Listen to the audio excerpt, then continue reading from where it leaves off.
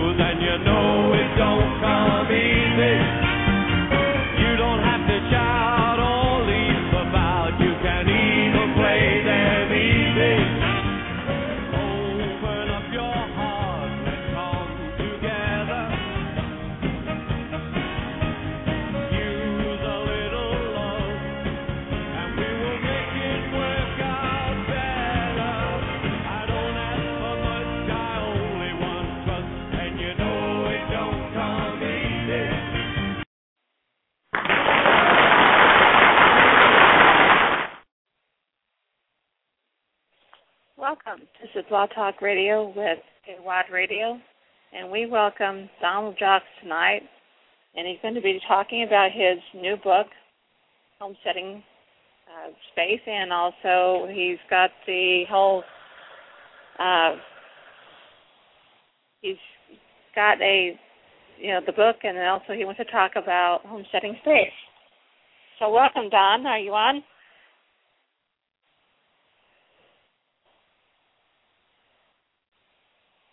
Don, are you on? Hang on. I think so. Don? Yes, I'm here. Okay. Welcome, Don. How are you doing? I'm doing well. It's good to be here. Well, you believe that you've got a new book out. Would you like to tell us a little bit about that?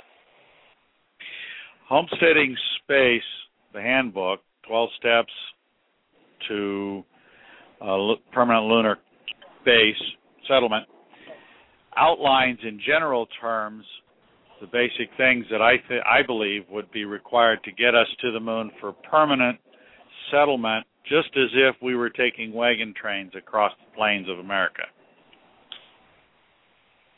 Now, that's really interesting. So, are you talking about, going to Mars, going to the moon, or what exactly are you talking about here? In any endeavor that takes us across a great distance, we've got to learn to walk before we can run. If we're going to learn to live in space, we need to learn to live someplace close. And the nearest location for that is Earth's satellite, the moon. It offers many things that we already know about that can portend and give us the tools to actually make progress in homesteading space. Great. We've got a couple people who are listening in. Good. And good. Haven't received any questions yet. I welcome questions from anyone. One very big difference in what I propose, as opposed to perhaps those offered by people such as Marshall Savage in his book, 8 Steps to a Galactic Civilization, is that in Marshall Savage's approach, he defines a path that would require that is a grand scheme in my mind. It is something that is wonderful. It inspires the imagination, but it has the qualities of something that would require efforts and funding and cooperation on a level that we as a species aren't ready to achieve yet. We're still young. It also is something that would take decades to hundreds of years to even come close to achieving his first stage.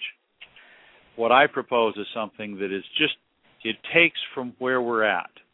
The proposal looks at where we are at in the technology that we have, and how do we, with the tools in our existing society, bootstrap ourselves to make the jump from Earth to our next frontier on the surface of the moon.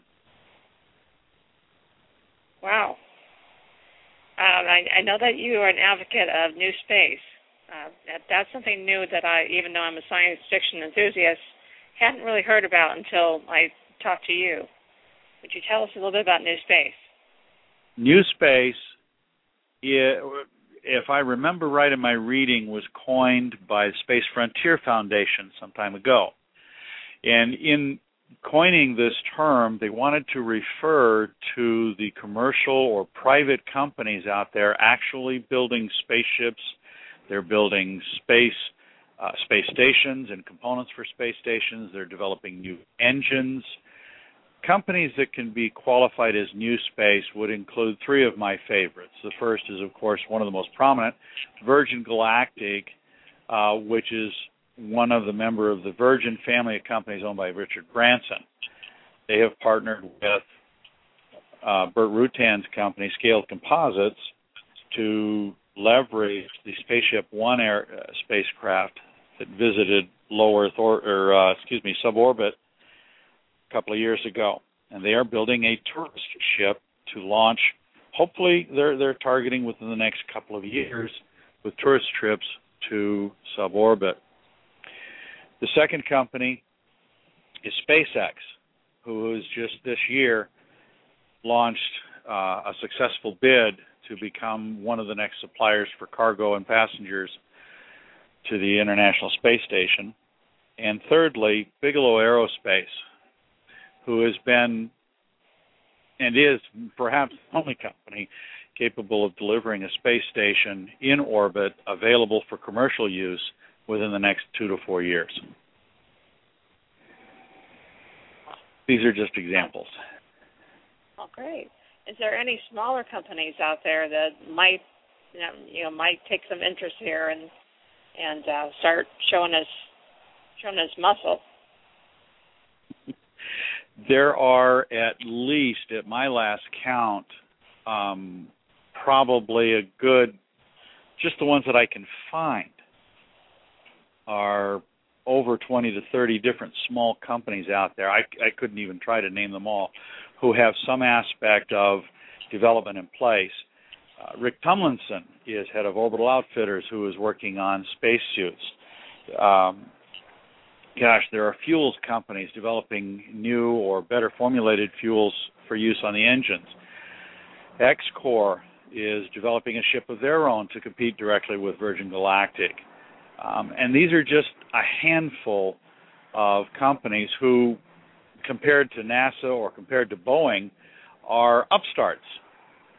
Okay. And yet they are indeed making progress. So, I did hear something about spacesuits. I mean, the bulky spacesuits, I wouldn't think, what we're used to seeing is going to be feasible for somebody who's actually working on the moon. Do you know anything about these spacesuits? Yes and no. The spacesuits that we have are patterned after the tasks and the goals and so forth associated with science missions relative to NASA's goals and projects.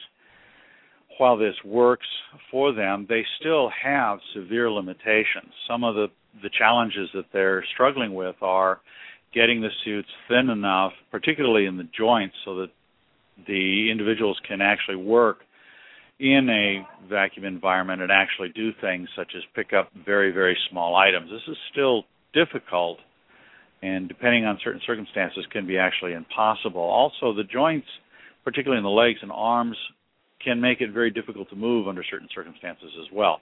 The kind of lithe capability for us to squat and jump and bend over and pick things up, these are things we take for granted.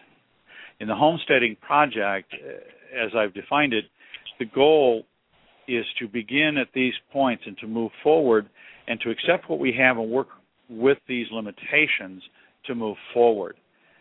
I am concerned that the path that we've been on for the last 20 years of 100% science targets has left our public behind, and in so doing, has alienated the very public who we've asked to fund these projects.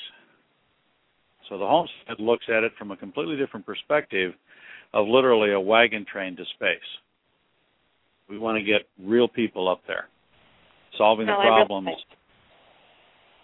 Yeah, that's the question I have is if you're talking about research, if that's already been done, I mean, obviously a lot of questions are going to be answered when we get there. Do you find that to be the case, whether or not we should be worrying about trying to figure all these things out before we go, or should we just get there and try to figure out a lot of this because it'd be more hands-on? Throughout history, we have discovered, both in science and engineering, that every time we solve one problem, there are 20 to take its place. If we wait until we have solved all or even most of the problems that face us in the challenges of living and working in space, we will never get there because the questions that we struggle to answer will continue to grow. It is only when we as a species are faced with that life and death challenge in our face, when we have the circumstances in front of us, that we can actually solve many of the lesser problems that kick us in the butt. The aspect of developing a wheel is one thing, but making that wheel roll over a solid surface like stone as opposed to rolling through the liquid of a river are two very different problems, and they present different solutions. It is only when we have the opportunity to experience those in the flesh that we are able to overcome those and come up with long-term solutions that don't have to be recreated every time there's a new mission. So you believe in recycling? 100%. There are things we can recycle, there are things that aren't practical to recycle, and there are things we shouldn't try to recycle. But those are decisions we have to make on an ongoing basis. Okay. I did ask a couple questions earlier on Facebook, and I'm going to bring up these now just in case we have some new listeners. And we had talked a lot about the new space and private companies. They're building spaces, building the ships and space stations. You already talked a little bit about SpaceX, but you didn't say too much about Bigelow and their habitats that you had told us about. Bigelow is one of the most exciting companies out there. They have actually had 2 habitats that they launched on their own nickel into orbit somewhere around the 320-mile distance above the Earth. These habitats have been up there since, if I'm remembering right, 2006 and 2007. I'm kind of spacey on the dates. I don't have my notes in front of me. But these 2 habitats have been up there the whole time. They're still operating. They're still working well.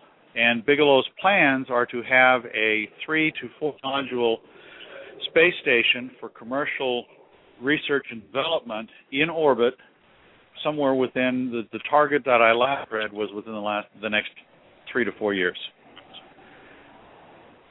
This is a space station that will be fully staffed with humans. Now, why haven't we, even though I'm a science fiction enthusiast, I haven't heard about this, and this is really exciting. Why are we not getting this kind of information out there? Because NASA and most of the space community preach to the choir. News that comes down the pike generally goes out to science news outlets. They don't, and if they do get such a news story out to the general news outlets such as ABC, NBC, and so forth, they face the challenge that most of the public is disenchanted with the space program. Getting the story out is only half the battle. Getting the public interested enough to follow the story is the other half. So you believe that Bigelow Aerospace themselves may not be putting out the information? I think that I know that they're putting it out because it can be found. But the challenge is that most people who are interested in this have to either know the places to find the information or they have to go hunting for it. And just Googling for some of these things doesn't always get you to accurate information. The Internet is a wonderful resource, but it's become hopelessly bloated, and so sometimes you have to sift through some old information in order to find or locate the current information. The biggest difficulty is again, that people have become, the general public is more apathetic when it comes to space because of the history that NASA has for focusing strictly on science projects. There's nothing to engage the public in the sense that what does the public have to look forward to in being a part of it? The best we can do is go to a museum or go to visit a Challenger Center or maybe go for a ride at one of the amusement parks. There's nothing real, nothing tangible we can get our feet wet with. Well, you're talking about that where, I think that Virgin Galactic has done a lot of really good PR out there. And, they do have simulators, and they have had people already go and up into certain, I'm not sure what stage they go into space, but they certainly are tourism. There have actually been, if I remember right, either 6 or 7 private citizens who have actually visited the International Space Station and actually spent time in orbit with the astronauts.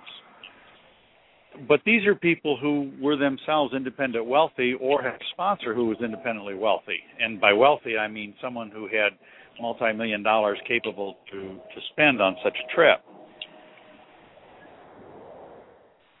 Well, that's interesting, though. That's what I'm saying is that Virgin Galactic is already, it's out there. We hear about them more often. It could happen. They do, and he's got a wonderful marketing engine to that end. But again, in a business, you're going to market to where you're going to put your information out to where the potential buyers are going to be. And most of the buyers for the $200,000 trip to suborbit are going to be people who have got $500,000 sitting around somewhere, or $1 million, that they can have discretionary funds to do that. The vast majority of the public doesn't, and any market that's going to go into that has a limited lifespan. While Virgin Galactic and X-Corp and these companies will move forward, and there will be a tourist business, it's not going to last very long before something else needs to move into place as another source of revenue for not only Virgin Galactic, but for Bigelow and X-Corp and SpaceX.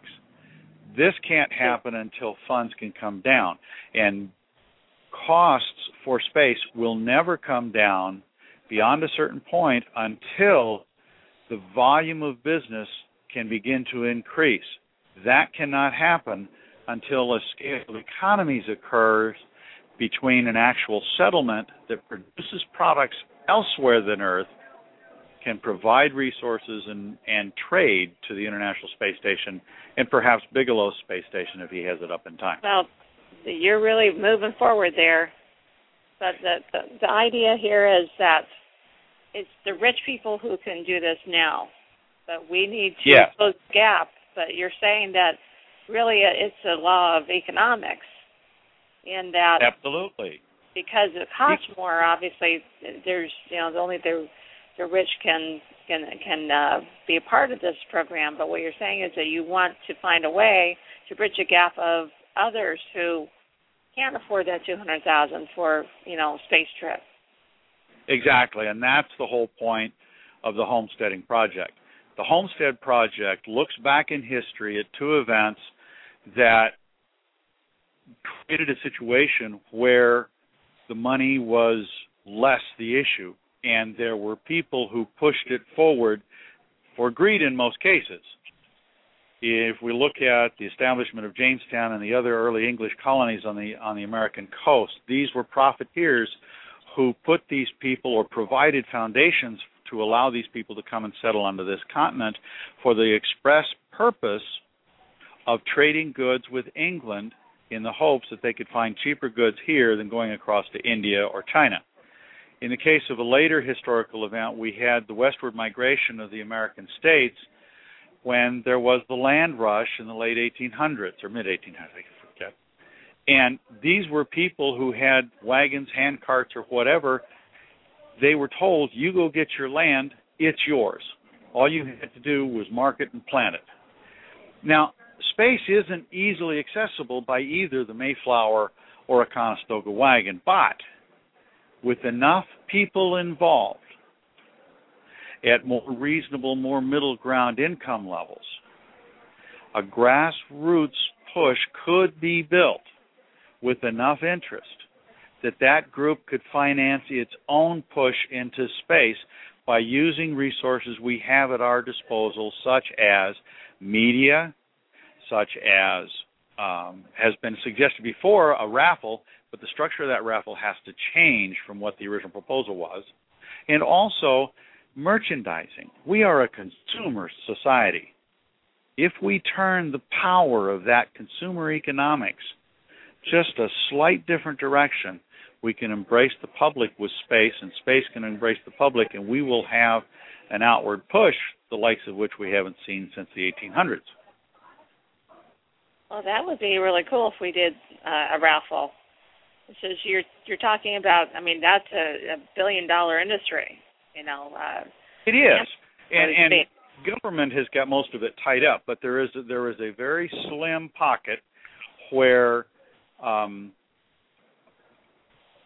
a specialized type of event could be set up, but the catch is it can't be just one raffle. Number one, you're not going to engender enough resources in a single raffle to pay for even a single launch. Oh, for sure. You've got to cover the cost of the launch. You've got to cover the cost of the equipment you're going to take with you. We have pieces that can get us there fairly quickly. Maston Aerospace is developing a lander with vertical takeoff and landing capability, and they've already proved the concept and developed most of the functionality to it. We've got the rocket engines from Xcore. We've got the lift capability from SpaceX, among others. There are still the older rockets, the Atlas and the others. And so, but what's needed now is a leveling field, a way that the broader reach of the public can be brought into view and into part of this to engage the public and build the support that once that support is established, the economics will begin to shift. A project that engages media can create TV shows to support this. From TV shows, you engage merchandising of products such as models, such as kits, games. Then there are events people will pay to attend if there is something to engage them. Well, that's something you brought up, and I have it in the description, about Survivor Space. If people are on the show and be selected to be launched to the moon, and then not some distant launch, but this year. So you think it's really something that could happen to Survivor Space? We are in a glut of reality TV shows. People have, for years now, embraced extreme sports. The public is hungry for new perspectives and new things to engage them in the ideas of challenges and games and competitions. A Survivor Space type television program that used perhaps that model in some way could put people at the front for team selection, for the voting like we do on American Idol. It could potentially be something new, something exciting, but it would only work if a launch date were set and the public knew that that team would go. They would watch it. They would watch the second season. They would watch the follow-on season that talks about them landing on the moon. But it's got to happen. NASA has had so many fits and starts, nobody cares anymore. Nobody believes them. That's true. So are you Not saying an easy that... road, but it could be done. So when you're talking about NASA, you think that they're totally out of the loop here? No. I think that NASA is evolving. NASA will ultimately become an administration and less a research, development, and production facility. It's a government-funded organization. It cannot survive. It cannot operate like a business. Was never designed to, was never intended to. Do you think that's It because has of to the evolve. economic situation of the world and specifically of the U.S.? Two factors. Or by other factors? One is economics. The other is technical. It's the aspect that it's media. NASA doesn't use the media. NASA doesn't fire the imagination of kids. When the astronauts landed on the moon's surface in 1969, we captured the imagination of the world, not just this country. If we're going to capture the imagination of the world, we've got to have a way to present a similarly exciting goal. Only this time, it can't be astronauts. The public is bored with astronauts' routine missions to the International Space Station. It's got to be something that truly does threaten the lives of the people who are going, and that's the other factor. Columbia, Endeavour, these ships are being retired because they're old, but the trips to the International Space Station were practically routine as far as the American public is concerned. The few of us who are space advocates and enthusiasts understand that these are very, very dangerous missions. For the vast majority of the American public, there's been so many missions. We've seen the shuttle launch, land so many times. It's like an airplane. So we've gotten apathetic. We've become already apathetic. seen it before. Exactly. Been there, done that. And it's the same issue that we see in the arguments within the space advocacy community as well. Some say go to Mars because we've been to the moon. Some say go to the moon because we've not done there. But it's a constant argument and bickering when in reality, if the groups could somehow pull together with a common mission that says goalpost number 1 is get Bigelow Space Station up there and operating as a waypoint to get us to goalpost number 2, which is a station on the moon that lets us work out the problem of establishing the beachhead.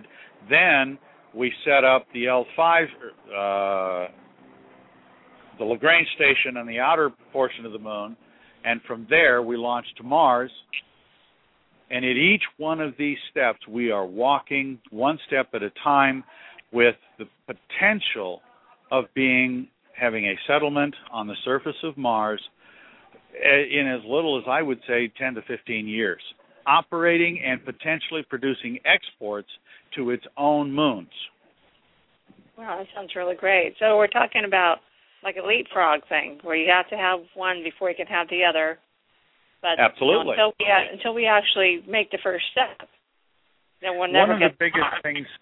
One of the most interesting things that I find disgruntling in a personal sense is so many people in the science and space community want to drop what I refer to as a tin can on the surface of the moon. And while that's a great idea for the short term, it's not expandable. It has multiple points of failure in the event of some small event. NASA, to its credit, has been very good at keeping our astronauts safe over the decades. But if we're going to put a settlement on the surface of any celestial body, that settlement has to be designed from the beginning to be able to grow in situ, as they say, or from resources already there. We do not have the economic power yet to be making enough launches to provide sufficient supply forces to the moon, much less to the Mars. Not there, not going to happen. Public won't support that kind of economic effort, not without being involved. But if they could emigrate with the promise of being able to own, not necessarily the land on the moon, but perhaps the homestead from which they produce a product that is important, whether it be mining water ice, whether it be mining helium-3, whether it be simply having a farm that produces air, water, and food that can then be shipped up to the ISS at far less cost than trying to get it off the surface of the Earth. Well, I'm going to put a slight plug here. Don's book, as well as two others of his, and a fourth book that's coming out, This one is specifically about space and about the space project. And that is at the azpublishingservices.com website. So that's AZ, like in Arizona, Publishing Services.com. You can get his little book there. He also, I know, has another book coming. But before we get into that, I'd like to talk a little more about what you're talking about as far as economics and being able to pull it all together. And, you know, obviously when you have a new community and they have a new product, that should sustain that region, like as if it was Michigan with their cars. They obviously rely on that industry. So were you talking about the same kind of thing for the moon? Yes and no. What I'm actually talking about is allowing history to repeat itself in a positive way. When the early pilgrims and other settlers arrived on this continent back in the 14th, 15th, and 16th centuries, we had people coming here with barely nothing, but they had resources they could call on when they arrived. In the American West, we had people moving west with the absolute minimum supplies that they needed to cross the plains. It is the same suggestion I'm making in this instance. We can construct, with the resources we have today, a wagon train trail, an organ trail as it were, to the moon first.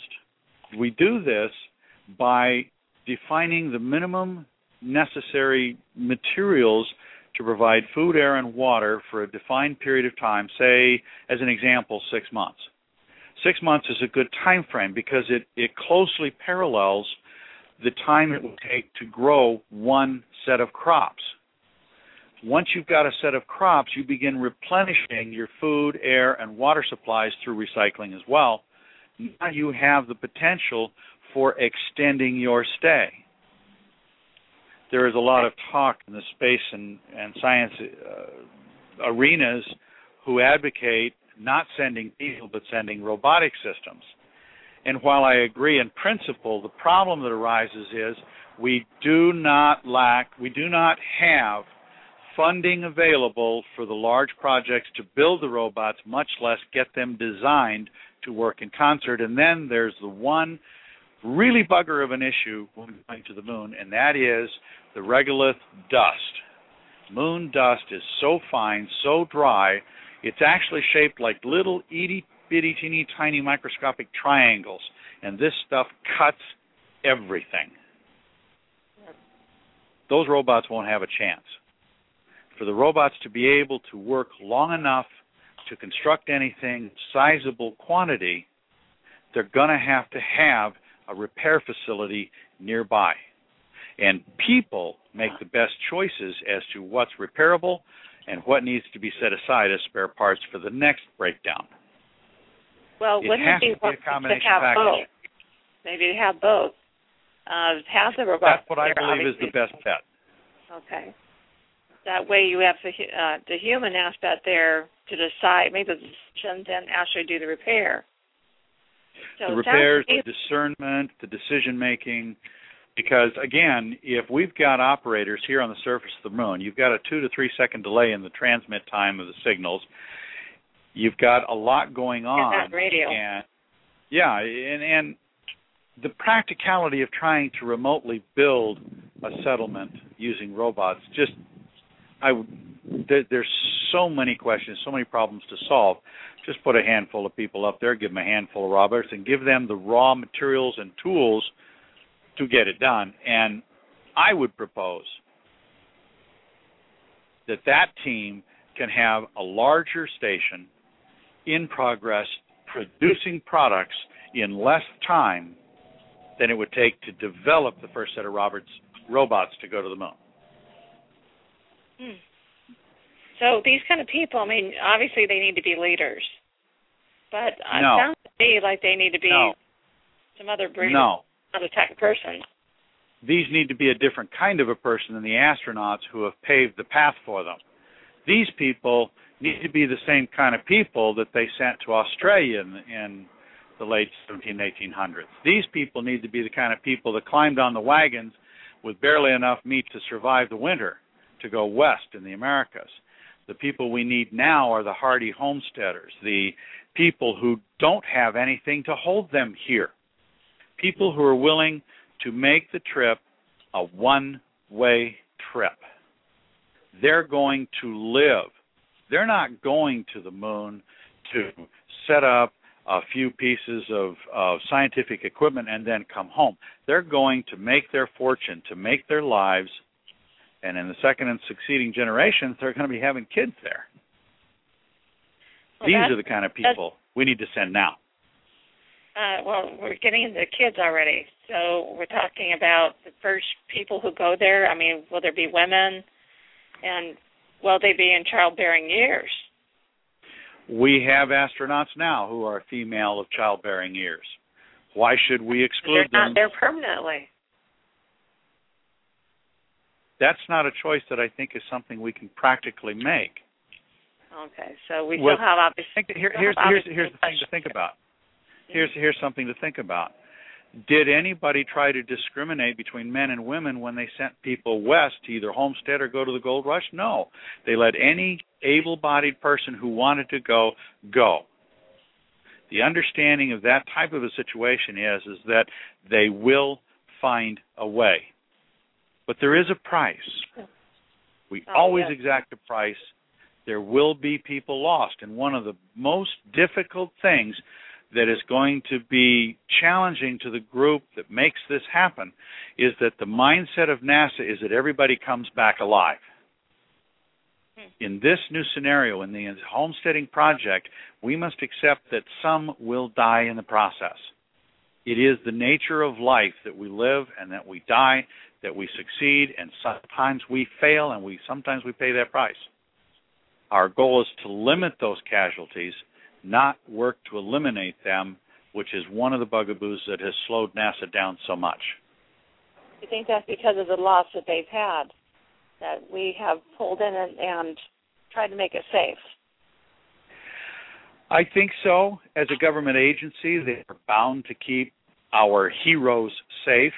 But the problem then comes back to bite us in the simple principle that once you make it so safe, now it becomes routine. Nobody's interested anymore. There has to be an element of risk to it that the average person looking at the news report can appreciate, can feel. Without that, they turn to something else like racing or sky jumping or jumping off a perfectly good cliff with a bungee cord. People like to be excited. Or Survivor. Yes, or Survivor. I'm not much into these reality shows like Survivor, but I can see where there's definitely an interest in that, and obviously it's a big money grabber, and people are interested in people who are taking chances. Absolutely, or even just the backbiting that happens. We love to hear a great gossip story. Do you think that there'll be a whole lot of that going on Survivor Space, though? I don't think that the program would survive very long if there wasn't some sort of backbiting. And this is why I say that the people who go on this one-way trip to homestead the moon have to be down-to-earth people who are doing everything that they have in their power to get there for the same reasons that the survivor people are doing everything they can to win. Winning out against the elements, winning out against the frontier is a different mindset than getting to your destination and coming home. It is a completely different mindset. I want to make it clear. I do not denigrate in any way, shape, or form the astronauts, nor do I want to downplay or have anybody think I'm downplaying what they do or the risks that they experience. Sitting on top of perhaps the equivalent of a few atom bombs on your butt is not my idea of a safe trip. Okay, so you're believing in somebody. I mean, obviously it's going to be hard work. These people who go there and they take chances, and I would think that the first set would have the biggest risk. Absolutely. In fact, I would put their odds at surviving of 50-50 or less. Wow. Simply because there's too many unanswered questions about accomplishing a permanent settlement on the surface of the moon, or, for that matter, Mars. So how do you think we should be choosing these people? The way that they should be chosen is the same way the settlers were chosen for Jamestown, the same way they were chosen for most of the other pilgrim settlements, the same way they were chosen to go west. People choose to make that choice themselves. And here's something that's a little bit more relevant to our day and time. It is the same kind of a person who chooses to cross the border between Mexico and the United States. Somebody who is looking for a better way to make a better life, not only for themselves, but for their families. And all you have to do is look at the border crossings from the United States, or from Mexico to the United States, to realize just how many people are likely to be willing to take the risk, to take a shot on a trip like this, where they would get, when they come to the United States, they come looking for a job. If somebody goes to the moon, this is a whole new life. They make the rules when they get there. They're not bound by citizenship laws or police or anything like this. Well, don't you think because that might be the first ones there? So they would be creating their own rules, or would rules already be set in place? Because, every society has some kind of rules. Any society that goes, whatever team is selected, and we'll just paraphrase here for a moment. Let's say you start out with a 4-man or a combination, 2-man, some combination of men and women, a group of 4 that goes to the lunar surface. They land, they successfully get their habitat installed, and they get their environment set up, and they're able to make these things. The rules that they're going to go with when they get there are simply the rules they work with to get along, to survive as a cohesive team. Anything outside that boundary is going to depend on what they find. You take any 4 people and you put them in a brand new situation that isn't covered by the rules, they've got to make them up as they go along. There isn't any other choice. And no group of engineers or scientists on the surface of the Earth is going to be able to anticipate the kinds of situations these peoples are going to run into. They'll have defined responsibilities. They'll have defined expertise. But those are only tools. They still have to make their own decisions. They still have to run up against new stuff and solve those problems. And that's what people do. Robots can never do that. Do you think there would be somebody there, like a sheriff, or somebody who's appointed to be, somebody who takes care of policing? If we look at the model of a boom town, law and order doesn't arrive until it's needed. It's many years, and sometimes could be a decade or 2 before a sheriff actually shows up. Most often in boom towns of the early West. Throw the star at the first person that actually steps forward and says anything. Say, okay, you're the sheriff. Not likely, because prior to that, you've got there is a principle called frontier law, which actually comes into play before you get into common law. Frontier law is what our earliest homesteaders are going to be facing. As the group grows from the initial team that arrives and sets up shop, once you get your 3rd or your 4th team on site, now you're getting into situations that could engender disputes, could create situations where accidents happen, things need to be resolved, and disputes need to be adjudicated. At that time, you're going to start to see the appearance of frontier law and frontier judges. It isn't going to be until you get, say, somewhere around at least 75 to 100 people where you're actually going to need somebody like a sheriff or somebody representing law and order to enforce rules. It's just not likely to be necessary. Those that don't like the rules are going to leave. It's that simple.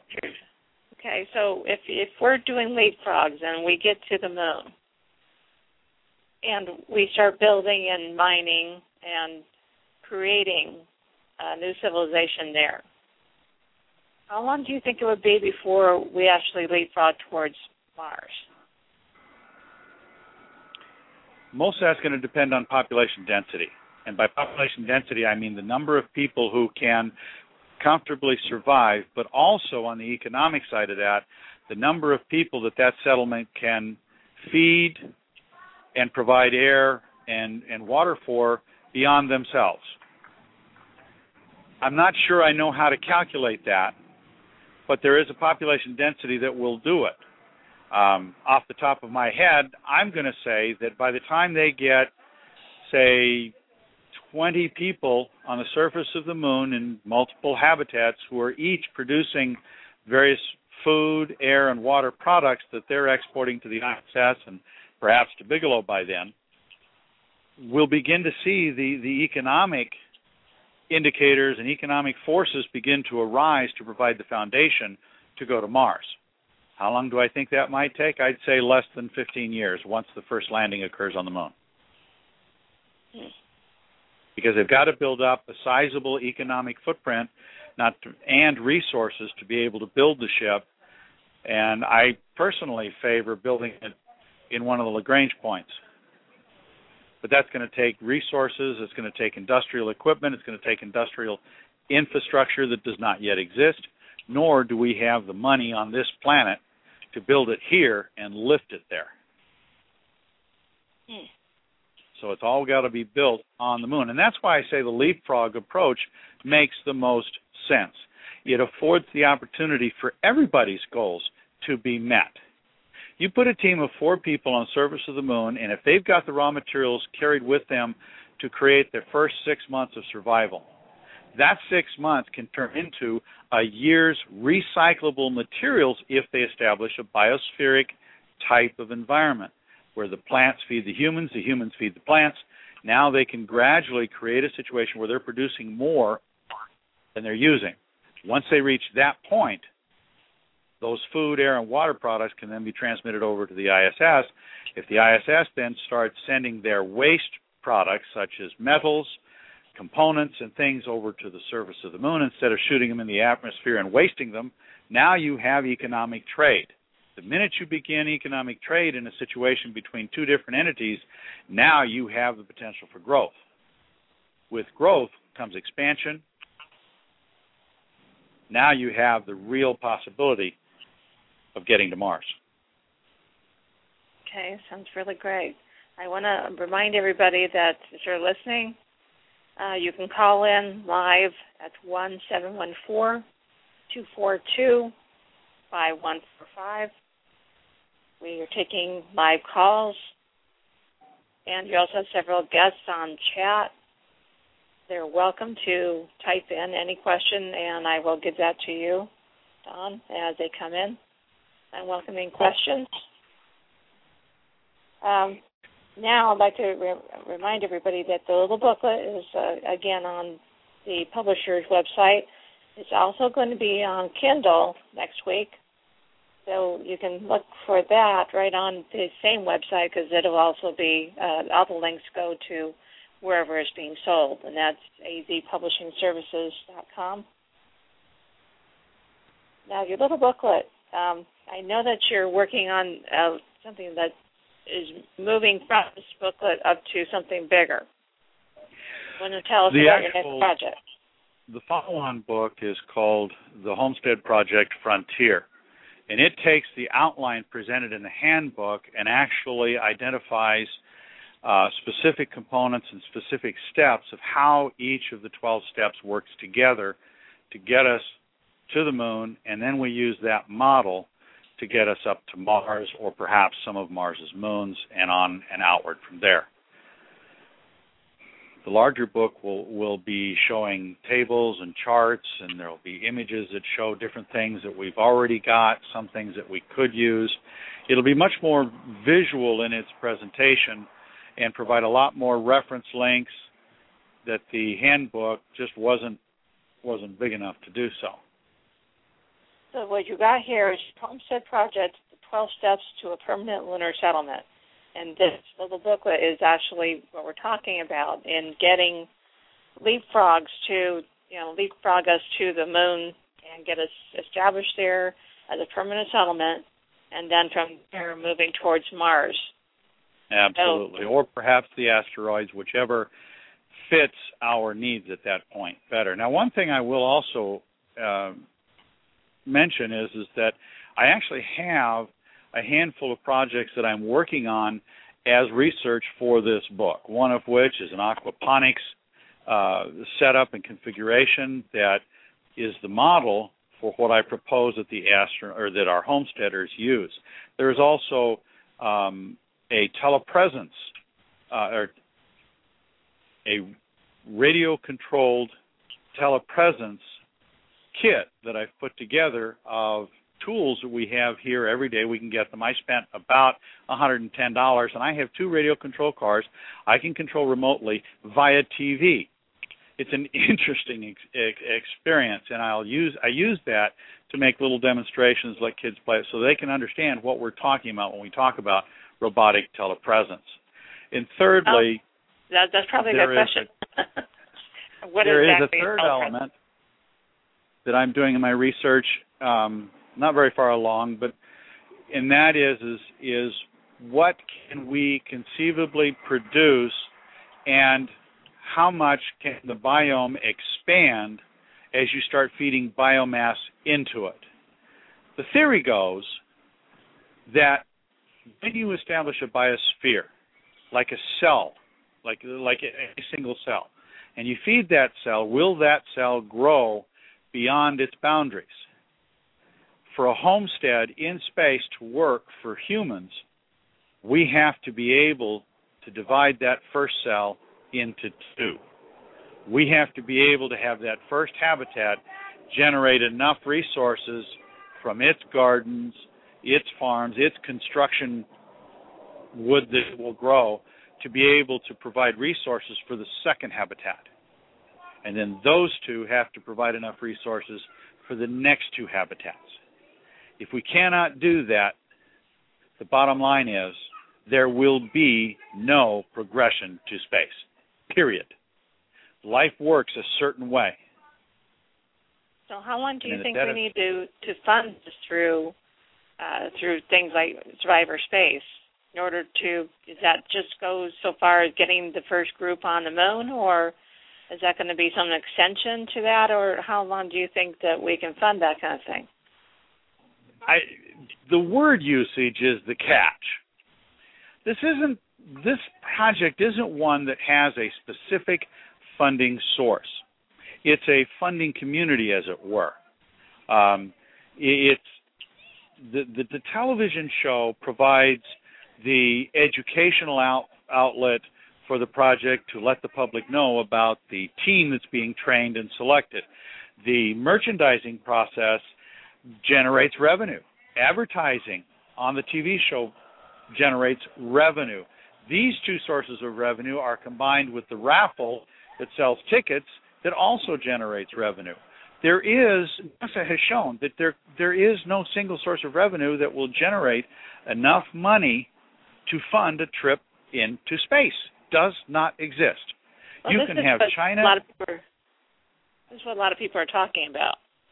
Now, how much? I mean, they're expecting, to have millions already there before something like this even gets started. What do you think? We have to remember that the dollars, if we're talking U.S. dollars, we're talking billions and trillions of dollars that have to be processed in an economic community to get us across this first threshold into space. The amount of money, it's my belief that the amount of money NASA has spent already on the entire program since the beginning, since before Project Mercury, since Goddard himself started working on the robot projects. You take all that money together, it's still not enough to get us on the moon in and of and by itself. It has to be a community effort, just like the effort was for going across the plains, for getting to this continent from Europe. It's always been about community. Every expansion of our species has been about community. But it's important to understand, you got to have the greedy bastards that get into it.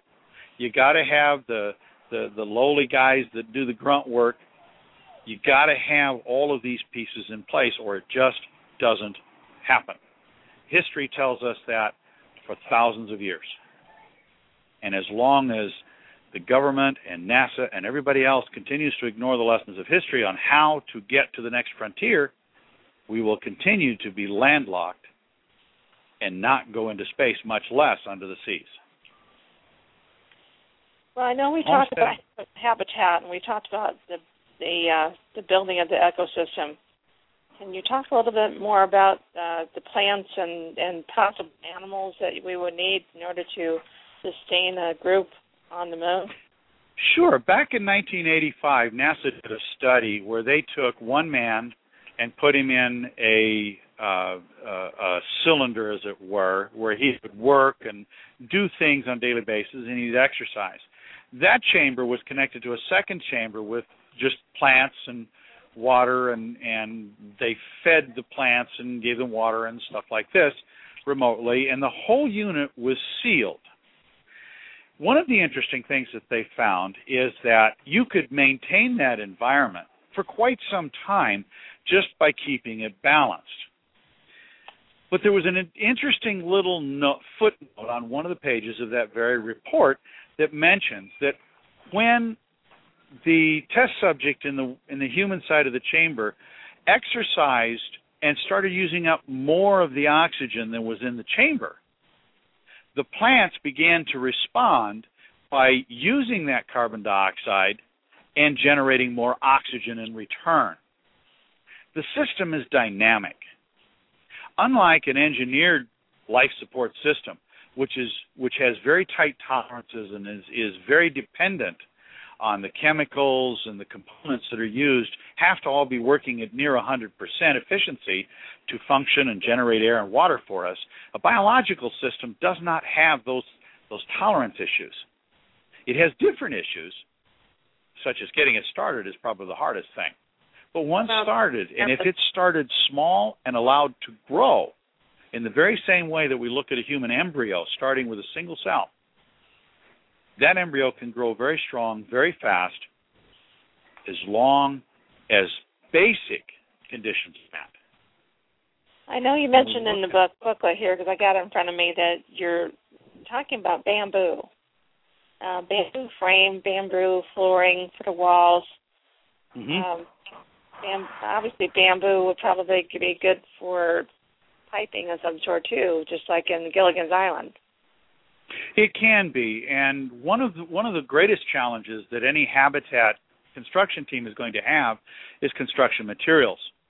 Now, the lunar surface is full of this lunar regolith dust, and one of the nice things about its structure, being that diamond shape, is it tends to compact very quickly and fairly easily, and then that compacted material can be used for a lot of purposes, just like bricks.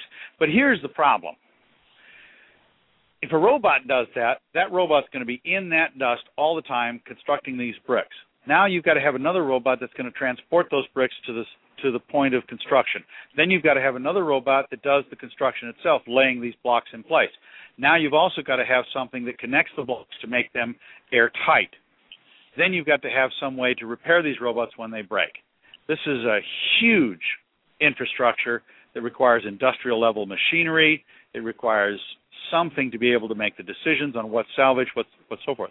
A biological system solves most of those problems, not all of them. Bamboo is a wonderful construction material. It's been used in Asia for thousands of years to very great, efficient success. One of the wonderful properties about bamboo is that it grows pretty much as a tube, and in that structure it grows very, very rapidly. There are some strains that can grow as much as 6 inches in a day. Now, that's why that would be beneficial, especially if you're taking small strands of it on the ship with you, and then growing it as you get to the moon. Exactly. Once you can establish an airtight habitat that has the ability to process the biomass and the water, you have an environment in which you can grow, not only grow your food, reprocess your water, and keep your air going, but now you have an environment that you can now grow your construction materials. Once you've got bamboo, but with everything that you deal with, there is always a price. And engineers struggle in everything that they build to reduce the price that they have to pay for the results they get. With bamboo, while we have this wonderful plant that grows in great tubes of different sizes depending on when you harvest it, it grows fast, but it cures very slowly. It has to be allowed to fully cure before you use it for weight to support any kind of weight. Otherwise, it shatters or it bends. I know bamboo's gotten very effective, and obviously we're using it in a lot more building materials here in the U.S. That's true.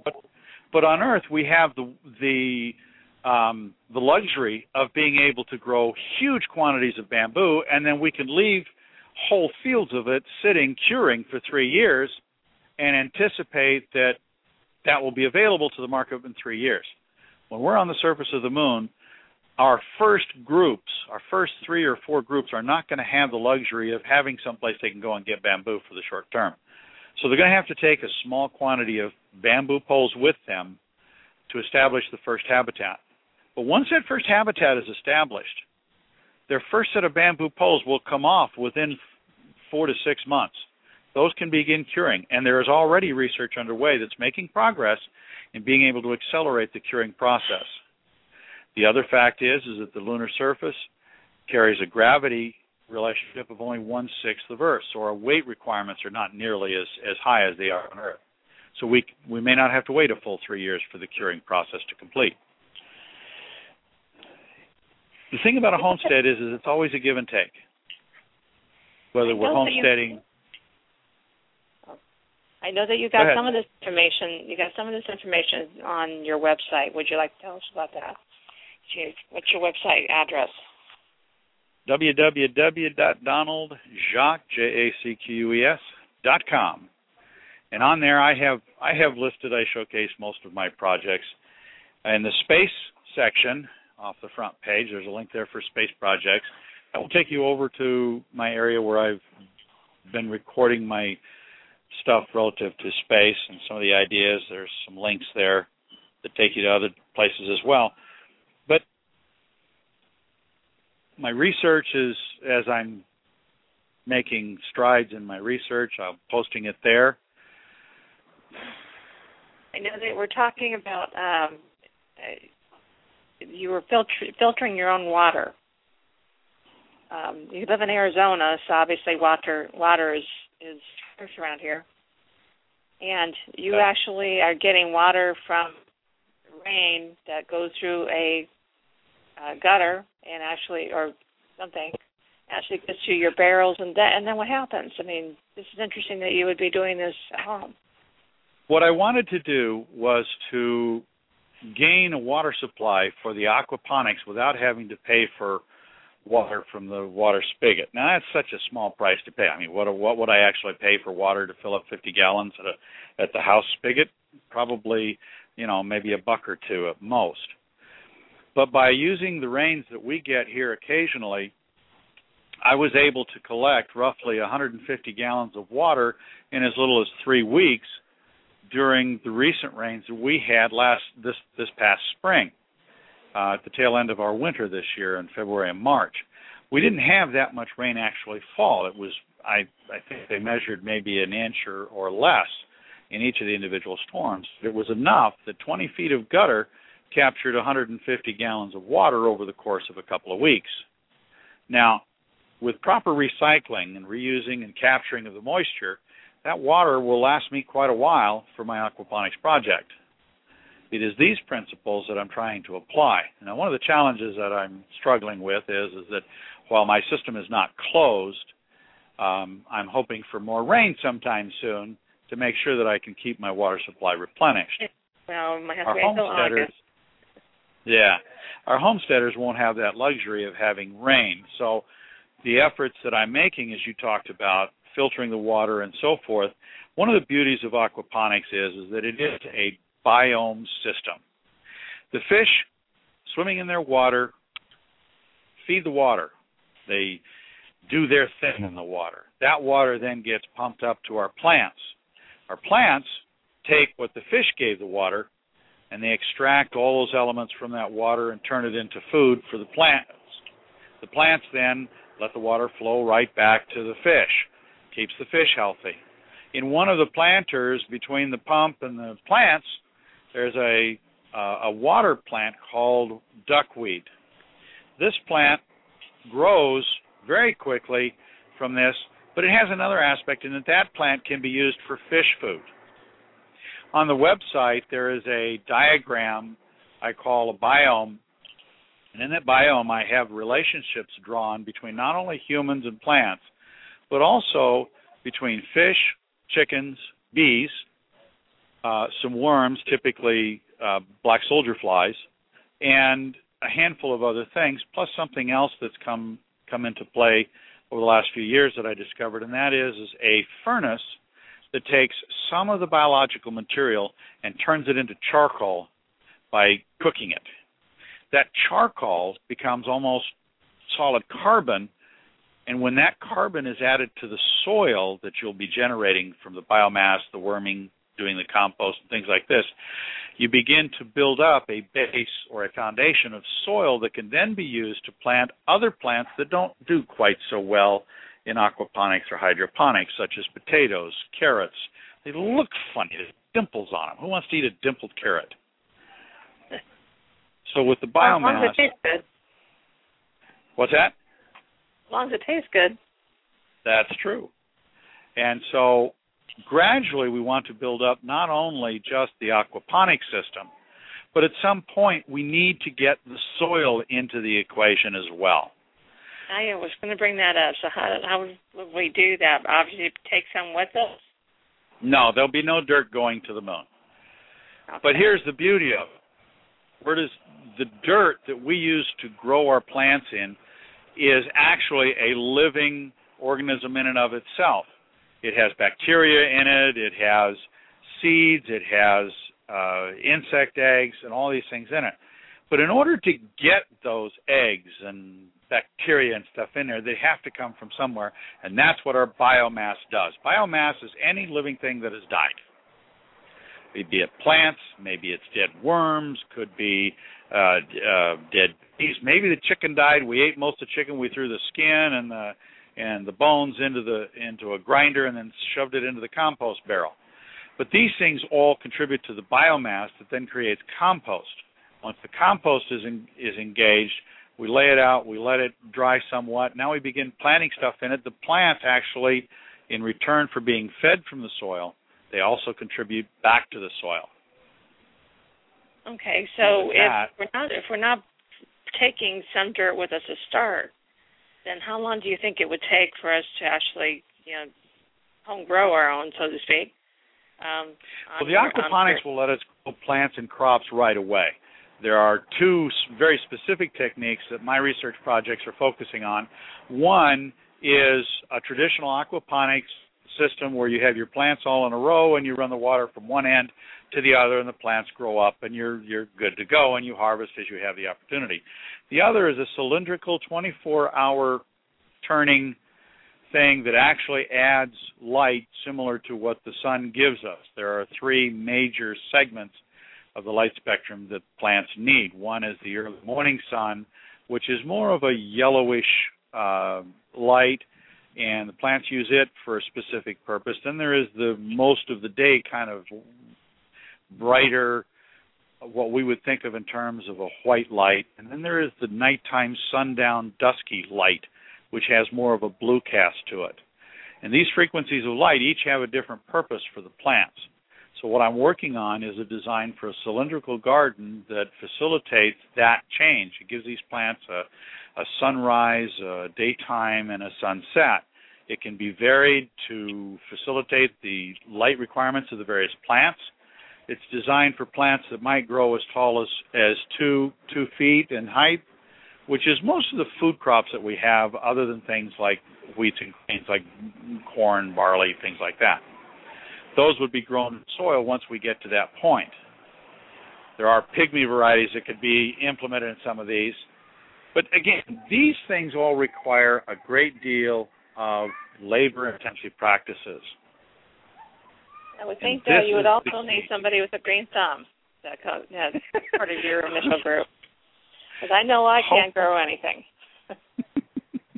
I have great difficulty. That's why I figured I'd be a good candidate for proving these techniques. If I can make it grow, well, then anybody can. I have after my first pass of trying to get plants to grow, I lost 5 trays of plants in the space of 1 week because we went for a particularly long time and it was very, very hot. I have 1 plant left and they have survived, and I'm nursing them with everything I've got. But I will be reconfiguring most of those trays that I lost with new plants in the coming weeks, and those hopefully we'll be able to put up online here as they begin to develop. And then that research will continue forward. Now, it really isn't a matter of heat, though, on the moon. Where's the problem with on the moon when it comes to, I mean, it's cold. In actuality, heat will be a serious problem. Keep in mind that the habitat that any astronaut's going to live in on the surface of the moon or in space or anywhere, their biggest problem is that habitat is not surrounded by air. There's no way to suck off the heat that just our own human bodies generate, much less any other creatures like chickens or bees or much less the equipment that we have inside. The International Space Station has a set of radiators that they use, and these things are huge, where they pump their coolants through these in order to try and radiate out into space the heat that is generated from within the habitat areas of the space station. The moon is no different. It is a vacuum environment, and so there's no place to dissipate that heat. So they're going to run into the same issues. But with the moon, we have a plus. The plants will help to do what's called aspirate, or as they breathe, they're going to take advantage of some of that heat that'll help them grow. But we're still going to have heating problems and have to get rid of some of that heat, and we'll have to fall back on the engineering results that NASA and other scientists have used for the International Space Station. There'll have to be radiators there. Someone challenged me not too long ago saying that what I'm proposing is to get rid of technology, and that's not the truth at all. The truth is to use each tool that we take with us judiciously, that we don't depend on any one technology so much that it can become a single point of failure and doom the mission because we're too dependent on that one aspect. We're already going to have interdependencies that are going to be very great. But a biome spreads those risks around a lot more than does an entirely technological solution. Therein lies the difference. So rather than a bunch of dirt that we're taking with us, like that we wind up taking, obviously we have to take worms with us. Yes. So how do you think the worms will do on the moon? As long as they've got something to eat and crawl through, I think they're going to be perfectly happy. The biggest issues that we're going to face is as they take the other creatures with them that they're going to need, such as chickens, to produce eggs and perhaps harvest a chicken once in a while for a real meal. There will be the fish in the tank. I guess the real question is, will the chicken or the egg go first? I seriously doubt anybody really wants to try answering that question, and most likely we'll take a little bit of both. Again, we're going to need to hedge our bets. It is likely we'll carry probably a dozen fertilized eggs and likely probably 3 or 4 live chickens with us, probably young, so that they can adapt quickly. I wouldn't recommend taking fully mature chickens up simply because of space and weight requirements. If we can take them up in a small package so that they can mature quickly on the surface of the moon in the habitat and then begin producing, a month or a couple of months after they arrive, that would be the ideal. Obviously, you have to understand a lot of different details here. You have to understand, obviously, the gestation period of the chicken. The growth patterns of the fish. How long it takes them to get to maturity. You would have to have a male chicken in there somewhere. You'd have to have a rooster in order to have eggs. I haven't gotten that far in my studies, to be quite honest. I have never raised chickens myself. Have to just women, but would rather not have a man around. We still have to have the man. The rooster's got to be taken. So we can only hope that one of those is a rooster or one of the small chickens, obviously, be rooster. Absolutely. And so there's obviously a lot of questions that still need to be answered. And a lot of these can't happen until we get there. That's true. And most of these questions, how are the chickens going to behave in the reduced gravity? Are we going to have to be chasing them with their short wings, and can they actually jump farther and fly? And are these going to be new issues? Are we going to have issues with the bees being there on the surface in the habitat with these people, and will they grow and populate too fast for us to maintain, or will they grow fast enough to be able to maintain? There are many, many questions, and again, none of these questions can be answered until we're actually in the habitat on the moon. And here's the biggest rub. This is the biggest rub. No matter what we learn on the moon with whatever habitat that we build there and make work, the reality is that habitat is going to have to change markedly in its procedures and in the way that the animals and plants are used on the surface of the Mars. Gravity is different. The atmosphere is different. The pressures are different. And very likely... What we learn on the moon may not work on Mars. Most of it will. The Okay, principles that we learn in constructing the habitat will most likely function equally well on Mars and perhaps on some of the larger asteroids. The principles of establishing our first biome, the principles of doing that are essentially the same. In the same way that a farmer goes from the Ukraine and can bring some crops and so forth over to the Arizona desert, and if he nurses them well enough, he can get them to grow and thrive here. We will face the same types of challenges. Well, I would think that would be a good plus for us to go to the moon first, obviously, because it's shorter distance. In order to learn these things, in order to take what we learn and what works and what doesn't work to Mars at that point. That's true, and that's one of the reasons that I advocate the long-term approach that includes Mars and perhaps the asteroid belt, but also that says, realistically, we have to take this one step at a time. We start with the moon, and in fact, I would have said we start with a space station in orbit, but the ISS is there, even if it's not fully capable for what we need, but Bigelow is building that next step of space station. He will be providing that next step, and those that follow him. So we will have space stations very soon. Probably within a decade, I would estimate we're going to have at least two. One of them probably a way station to the moon. The other would be the commercial establishment that he's designing at this time. That might be and a within good that time, to grow the chickens in order for them to get used to, the next step. That's not a bad idea.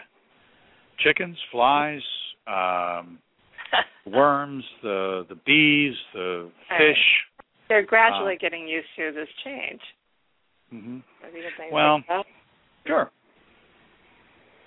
Obviously, there's a lot to think about, because I've obviously I've read through some of your book, and some of the stuff that you're talking about is in here, but obviously a lot of the bulk of it is going to be in your larger book. And when do you think we can estimate a time that that's going to come out? I'm hoping by fall we will be able to deliver it to the publisher for distribution. That's my target, if not before. Okay. Well, yeah, all good things have to take time. And anything else you want to talk about your little booklet here, because we are on the last 10 minutes, and nobody has set forward with any questions. So we want to remind everybody that they can ask at any time. Probably the one thing that I would love to hear, to be able to share is that any effort that we make to go beyond our current state of our species is going to require a community effort. The major issue, in my opinion, that we face is the fragmentation. Marshall Savage saw this. He knew that it would take the larger community and the effort of that larger community to achieve the 8 steps to a galactic civilization. But what Marshall Savage didn't address in great detail is the founding steps that we have to get through to reach the ability to follow his plan.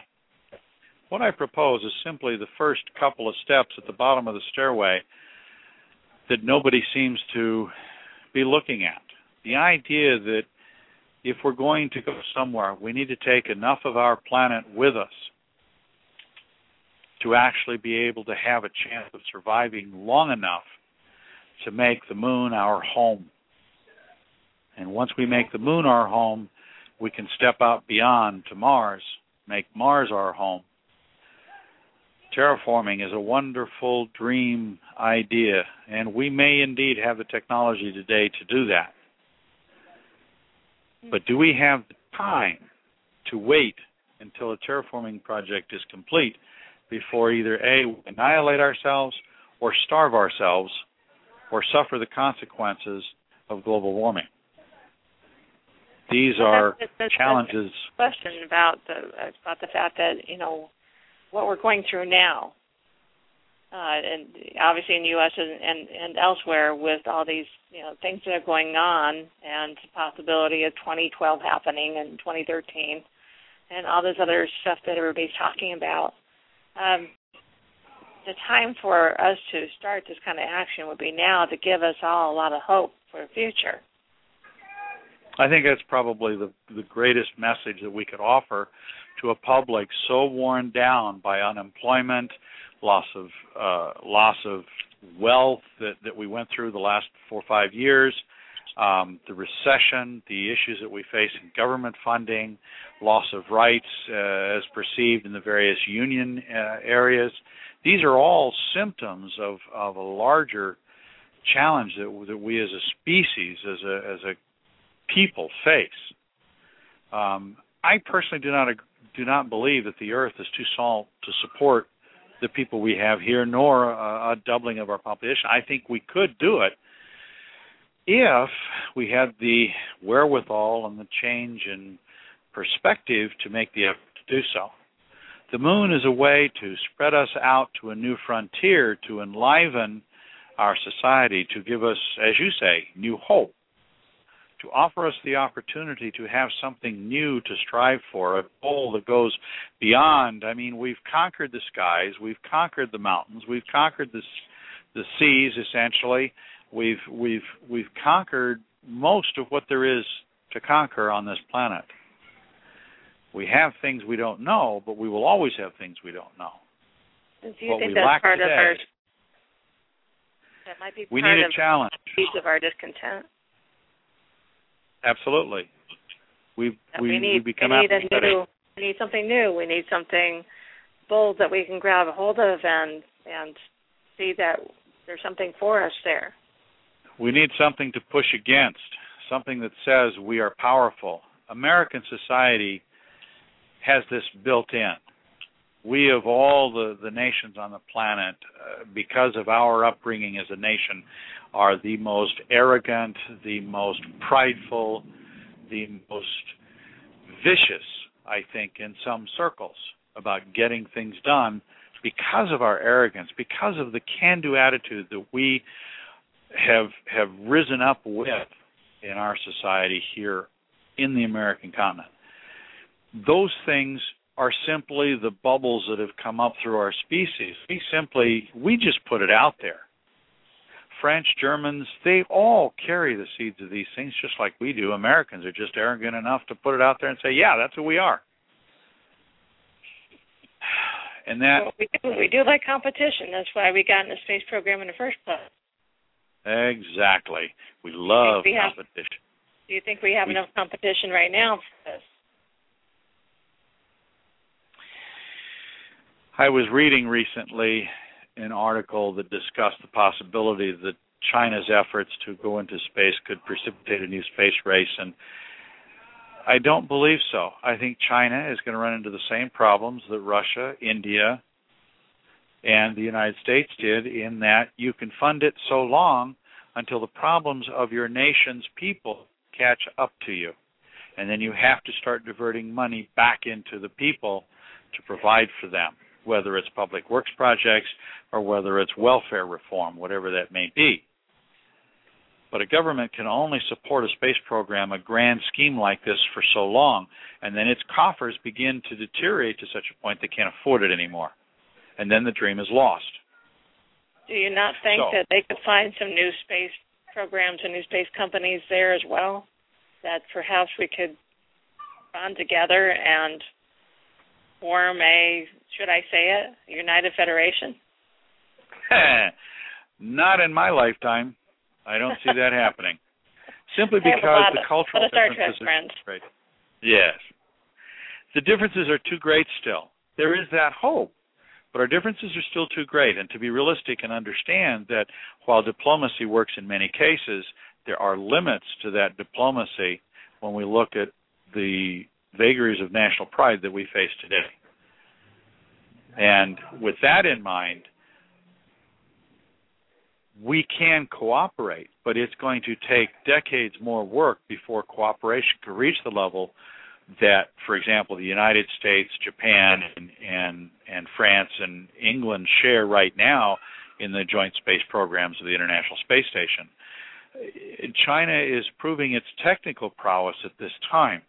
It must rise to the occasion and prove its ability to cooperate with the global community before they will be invited to join.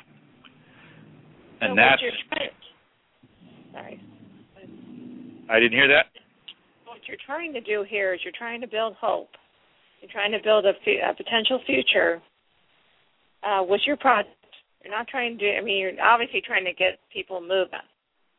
Yes. Trying to get, the science community and the space community to move, not just, stay stagnant, but to actually do something. And not to wait on somebody else to come up with the money. Right, because we all know there is no bailing out of NASA at this point. So we need to do it ourselves. And exactly. Just like we did, as you said, just like we did back when we had actual homesteaders who went and did it. They had to make it happen for themselves or die trying. And what the Homestead Project aims to do is not do it for them. That is not the goal of the Homestead Project. It is not to do it for the homesteaders, but it is to provide a pipeline and a means to fund the settlers that will go on the one-way trip to settle the moon and ultimately Mars, taking and building families on the new frontier of space. Well, that sounds like a really hopeful future. And with that, we are 2-minute time limit here. I'd like to mention again that this is for sale, and also will be on sale for Kindle. And all you need to do is go to the website for the publisher, which is azpublishingservices.com. You can get your book there. And it's also available on Kindle this next week. But the button will be on that website as well. It has a personal website. It has Donald Jacques. That's JACQUES.com, where all these programs are right on there, so that way you can read more about it, and he keeps it up to date. And he also has other books for sale, so that's something to look at also on azpublishingservices.com. The bookstore on there has his other 2 books and another one coming out very soon. Those are works of fiction. So Donald is one of those guys who can really get around. He didn't do a lot of different things. So with that, would you like to say goodbye, Don? Good night. Thank you for having me. It's been a pleasure. Thank you.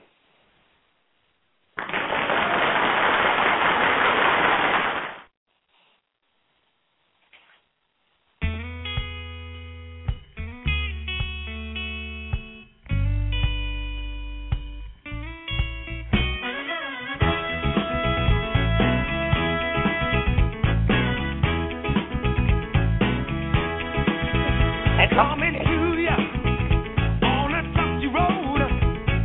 Good love In and out.